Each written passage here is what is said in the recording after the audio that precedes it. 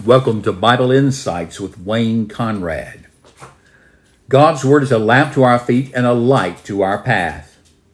Today's subject, what kind of faith saves? Many people claim to have faith, but it is hard to pin down what they mean by this statement.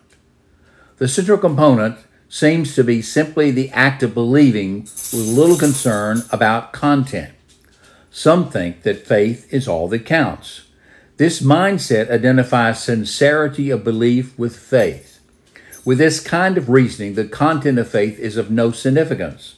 In other words, it does not matter what or in whom you believe, only that you believe. However, this is a clever deception of the devil. The object of your faith makes all the difference. Now, what are the substitutes people have for true faith? Here's one. People have faith in faith itself. This is sometimes expressed with statements such as, I know that I believe, I have faith. The faith in faith concept emphasizes the degree and the depth of a person's belief, but it is a nonsense belief. By its very nature, faith cannot terminate on itself. It must have an object. Faith in faith is just so much blowing in the wind. It cannot save. Another faulty view of faith is faith in or by association with others. Some people are members of a religious group not because of personal conviction, but because it appears to be the right thing or the popular thing at the moment. But one cannot possess that kind of faith that saves by mutual association. True faith in a person must come from within that person. One cannot be saved by associating with Christians any more than he can become a car because he works in a garage. A lot of people believe the story of Jesus. To every statement of Christian truth, they would assent, yet they do not have the kind of faith that saves. A mere historic faith does not save. Belief precedes faith. Let me explain. We must believe the basic facts of Christian revelation, but true faith goes beyond assent. Belief in a story and its meaning is the beginning point of true faith, not its termination point. The true faith that saves has as its proper object the Lord Jesus Christ. Faith, you see, has the element of trust. That is, of an embracing and leaning upon.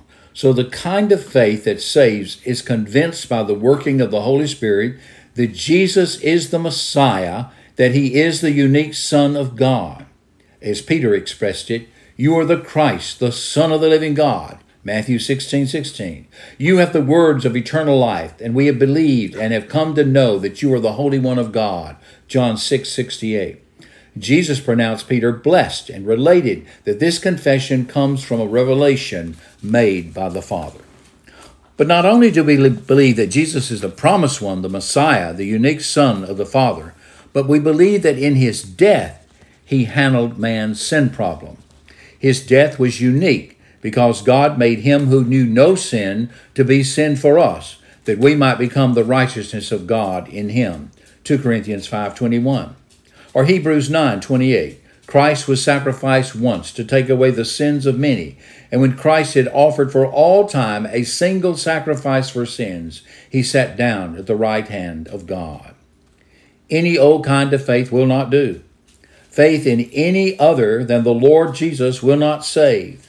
The only faith that saves is faith in Jesus the Christ. The Bible says, believe in the Lord Jesus and you will be saved. Acts 16:31. To believe in him is to commit yourself to him as your Savior, Lord. Let me explain the relation of belief to faith. If you say that a certain man can pilot an airplane, you're assenting to a statement about him. You're saying that's true. I believe that he can do that.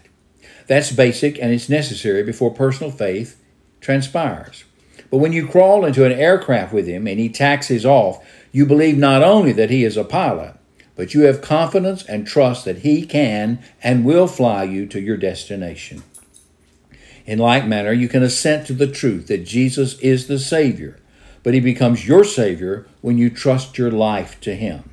In essence, you say, I'm putting my whole weight on you, Jesus Christ, and either you will hold me up and bear me to God, or I am sunk. When a person really believes in the Lord Jesus Christ, he takes his stand upon him. True faith leads to the action of confessing that Jesus is Lord and that he underwent death, burial, and resurrection for you to bring you to God. This involves Christian baptism. The result of true faith is the experiencing of salvation. One made right with God by faith in Jesus Christ results in him having a new nature. Being a Christian is having a personal relationship with Christ through faith in his name. Here are two hymns that express this truth. My faith has found a resting place. From guilt my soul is freed. I trust the ever-living one, his wounds for me shall plead. I need no argument, I need no other plea. It is enough that Jesus died and that he died for me.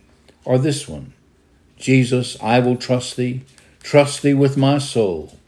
Guilty, lost, and helpless, you can make me whole. There is none in heaven or on earth like you. You have died for sinners, therefore, Lord, for me.